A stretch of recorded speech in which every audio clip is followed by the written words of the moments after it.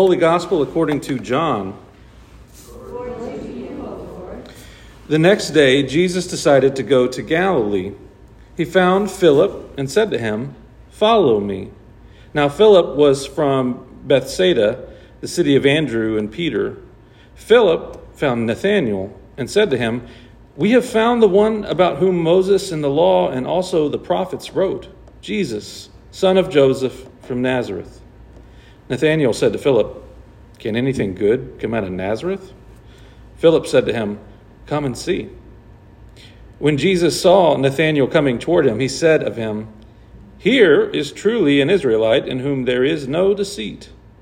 Nathanael asked Jesus, "Where did you get to know me?" Jesus answered, "I saw you under the fig tree before Philip called you." Nathanael replied, "Rabbi, you are the Son of God. You are the King of Israel." Jesus answered, "Do you believe because I told you that I saw you under the fig tree? You will see greater things than these." And Jesus said to him, "Very truly I tell you, you will see heaven opened and the angels of God ascending and descending upon the Son of Man." The Gospel of the Lord. You can be seated. Where are you from? It's a question that often comes up when you're making introductions, getting to know somebody. My answer to that question, where are you from, often depends on who I'm talking to and what kind of relationship that I'm navigating. If I'm traveling and I'm meeting someone casually that I will likely never talk to or run into again, I'll just say I'm from Houston, because it's not worth the trouble of trying to explain different suburbs and how they're oriented around Houston. But if I'm developing a deeper bond with someone, I'll tell them that I'm from Yoakum, because I want them to know the real me. The truth of my personal story is that I'm not from Houston, and I'm not from Sugar Land or Pearland. I'm from Yoakum. And that requires much more explanation of the location and what it's like. The question of where Jesus is from is a common theme for the Gospel according to John, which we're reading from. Who is Jesus? And the answer is critically tied to where he comes from. And you can tell something is off by the response that Nathanael gives Philip when he's told about where Jesus is from. Can anything good come out of Nazareth? Which is a hilarious bit of humor, by the way.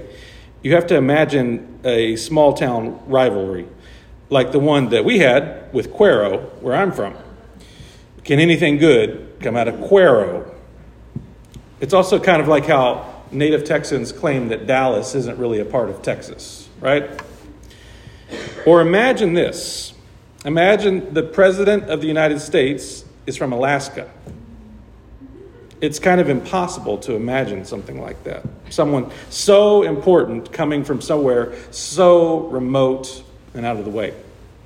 And that's kind of the impossibility that Nathanael is imagining when Philip tells him, "We have found the one whom Moses and the law and the prophets wrote." Surely, the chosen one from God can't come from someplace like Nazareth. Jesus' identity is connected to where he is from, as much as it is for you and for me. We are largely the products of our hometowns, our upbringings, where we were raised. It shapes us into who we are as adults. It shaped Jesus into who he was. And that's why Nathanael is in such disbelief about why or how God's anointed one could be the product of a place like Nazareth. But the question of Jesus' origin is crucial to our theological understanding of who Jesus is. The Gospel according to John, back in chapter 1, the beginning, starts with a very bold claim. Jesus is the Word of God, who was with God and who was God from the very beginning. And all places that exist in the world, Nazareth and Samaria and Jerusalem and all places in between, they all came into being through Jesus, the Word of God.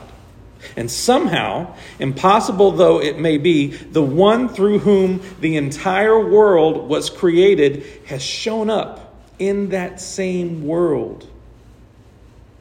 And they didn't recognize him. The struggle of belief for the disciples, both then in the gospel and now today, is the belief that Jesus has two origins, two natures, and that they both exist in Jesus with completion and wholeness.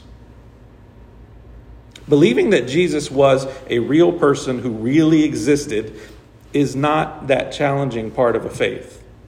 The real question is whether we believe that Jesus is both from Nazareth and from God. Because the truth of who Jesus is rests in both of those origins. Jesus is the I am, true God from the very beginning. And Jesus is also human flesh, son of Joseph and Mary, from somewhere as unlikely as Nazareth. To see Jesus as primarily from God or primarily from Nazareth denies the fullness and the balance of both Jesus' divinity and his humanness.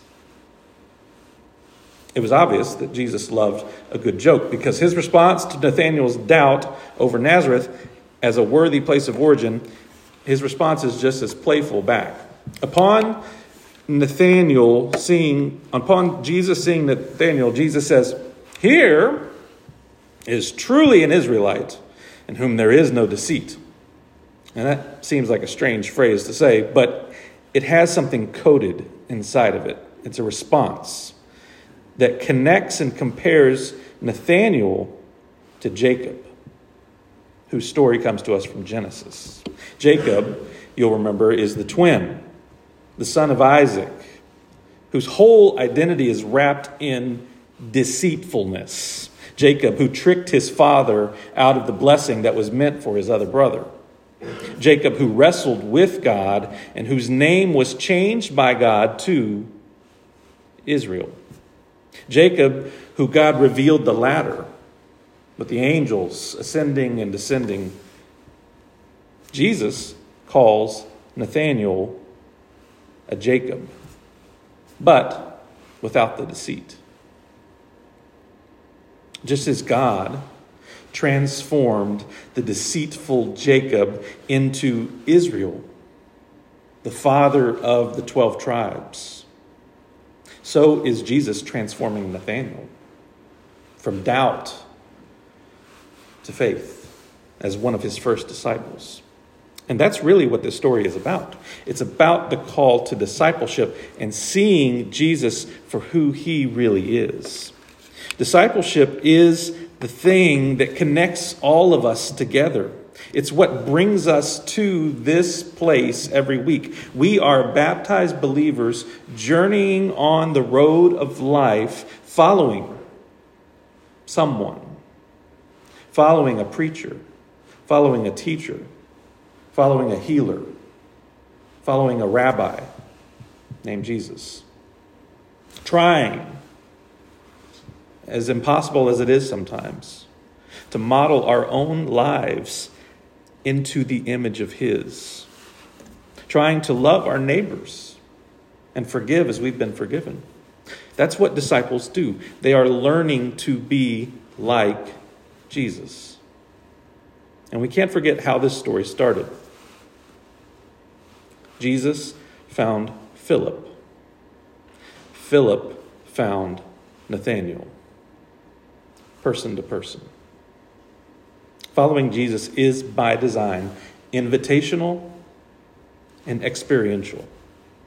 It all started with a 3-word invitation.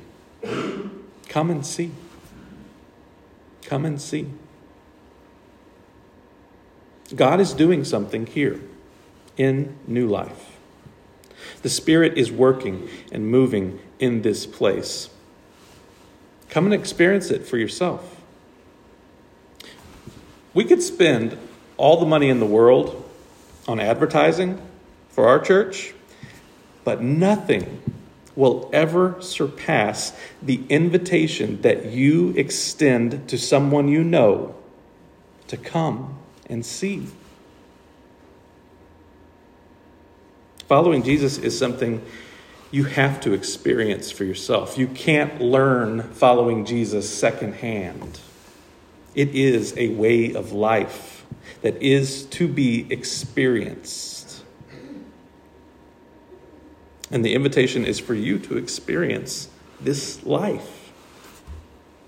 Come and see what it's like. Come and taste it at this table.